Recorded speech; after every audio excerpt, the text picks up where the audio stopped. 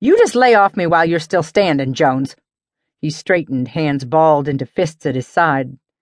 "I'm more mountain man than you'll ever be, even if you live here in the Rockies the rest of your sorry life." He pointed a finger at the great beyond. "Why, you wouldn't last a week out there on your lonesome. If you didn't have Copper to watch over you, you'd be deader'n that threshed wheat." Tucker started to hotly impugn McCall's assertions, but he retreated as self-doubt rippled through him. "Yep, that's right," Micah drawled, recognizing Tucker's hesitation for what it was. "Fighting for a cause with a bunch of other men is different than fighting to live all by yourself out here. You gotta know how to make a shelter for yourself, rustle up your own victuals, endure winters that'll freeze the balls off polar bears, and stay one step ahead of about 10,000 Injuns who are looking for white men's scalps to add to their collections." He wandered to the double doors, open to the night. "I took to them mountains like a duck to water, but I damn near died countless times that first couple of years. From what I've observed, you're out of your paddock, Jones." Tucker stared at Micah's back and gritted his teeth. "You know one of the main reasons I don't like you, McCall. You're not above kicking a man when he's down." Micah glanced at him with surprise. "I'm only telling it like I see it, Jones. Surely you must have doubts about making a life for yourself out here." "You never did?" Micah stared at the dark shadows of the mountains against the star-pocked sky.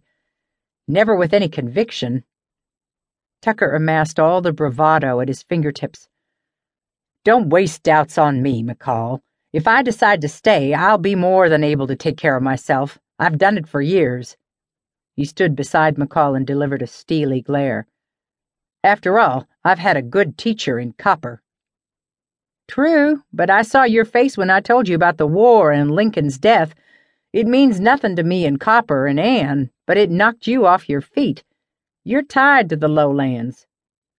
"I'm an American just like you. Lincoln wasn't my personal president. He was yours, too. He didn't preside over anything up here." "To hell, you say," Tucker scoffed. "We didn't pay a speck of attention to that war you've been waging." "Maybe you didn't, but others did." "What did you think I was doing in this territory? I'm not the only soldier in these parts, McCall. Copper has an excuse for not being involved with the war or having no interest in Lincoln. After all, she was raised by the Crow. But you have no excuse except your own lazy ignorance." McCall's head snapped around and his eyes blazed briefly. "Watch your mouth. All I'm saying is that war had nothing to do with us up here.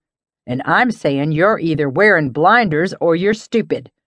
That war was fought to put an end to men like you buying themselves maids and field hands and wet nurses and bed warmers. I never bought another human. You traded for Ann. What is she, a pack animal?" Micah emitted a low growl that keened upward as he executed a roundhouse swing. Tucker ducked, and Micah's arm swished over his head, throwing the big man off balance. Tucker plowed into him, knocking him sideways. Micah stumbled backward, but regained his balance. He huffed and puffed, eyes narrowed with hate. Tucker held up his hands, palms outward. "McCall, tap your cork back in. I'm only telling the truth. You bought Ann, and you aren't the only man who has bought himself a woman here in these mountains. But the war is over, and the Union won, and that sort of behavior won't be allowed anymore among us Americans, not even here in your sacred mountains." Both men were startled out of their face-to-face confrontation by the gentle clearing of a feminine throat. They twisted in unison to find Copper silhouetted in the doorway.